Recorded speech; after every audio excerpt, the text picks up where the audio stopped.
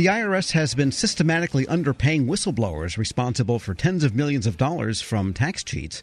It's happening because of what might be called a mistaken calculation. Now the Government Accountability Office has looked into this situation, and with what it found, Jay McTighe, Director of Tax Issues on GAO's Strategic Issues team. Mr. McTighe, good to have you back. Thank you for having me, Tom.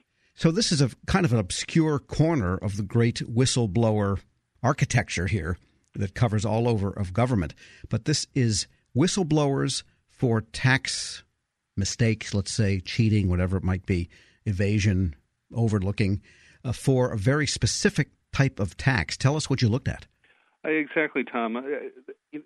More broadly, the whistleblower program is a very important tool that IRS has The whistleblower program is a very important tool that helps the IRS enforce the tax code, encourage voluntary compliance, and reduce the $450 billion tax gap by collecting revenue that may otherwise go uncollected.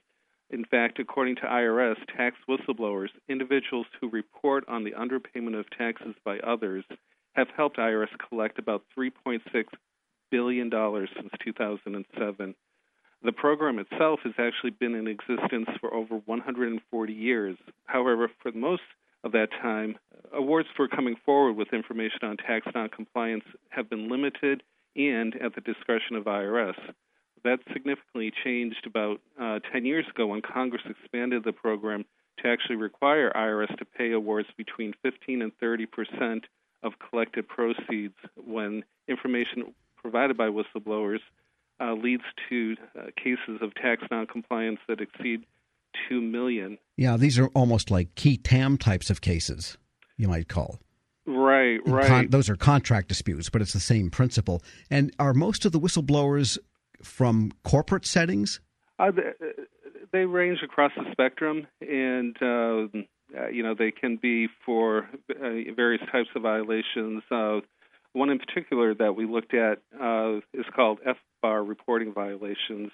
And FBAR is governed by the Bank Secrecy Act, which requires certain individuals who hold offshore bank accounts. Sure, so FBAR is foreign bank and financial accounts. Exactly.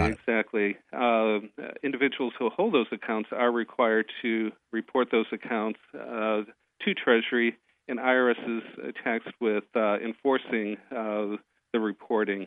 And what happens if IRS identifies underreported accounts and income, it can assess taxes, interest, and penalties. The Congress actually made a very important modification to the whistleblower law this past year in February because up until this point, IRS had been excluding any of the penalties and interest related to FBAR reporting violations. And, we found that this was a significant amount. We looked at approximately 97 cases and found 28 cases where whistleblowers actually brought forward information on FBAR violations, and that led to an additional collection of nearly $11 million in tax revenue or penalties. Had IRS included that amount in awards to whistleblowers, that would have resulted in awards about $3 million higher, which is a very strong incentive for people to come forward with information. Sure. We're speaking with Jay McTighe. He's Director of Tax Issues on the Strategic Issues team at the Government Accountability Office. So in other words, the IRS was paying the key TAM part of it on the principal tax, but not on the penalty. And Congress says, no, you got to include the whole payment, including penalties, in figuring out what the whistleblowers get. Right. Well, for many, the original law prior to February of this year was a bit vague. It just talked about collected proceeds. Whistleblowers complained that these excluding FBAR and other fees and penalties from the award amounts were discouraging whistleblowers from coming forward, and they actually brought a case, challenged it in court. And 2 years ago, the tax court ruled that whistleblowers that the law was vague and sweeping, very broad in its scope, and ruled on behalf of the whistleblowers. The IRS challenged that interpretation, but Congress acted before the case was settled. And so now any law that IRS enforces or administers is in any penalties and interest collected under those enforcement actions that are based on whistleblower information can be and should be part of the award to the whistleblower. Okay, well, that makes sense, I guess. And the penalties in these cases sometimes exceed the amount of tax that's owed. Isn't that correct? Right. Well, in the case of FBAR violations, the penalties for willful non-reporting of such accounts can be significant, up to half the value of the account, which could total millions of dollars.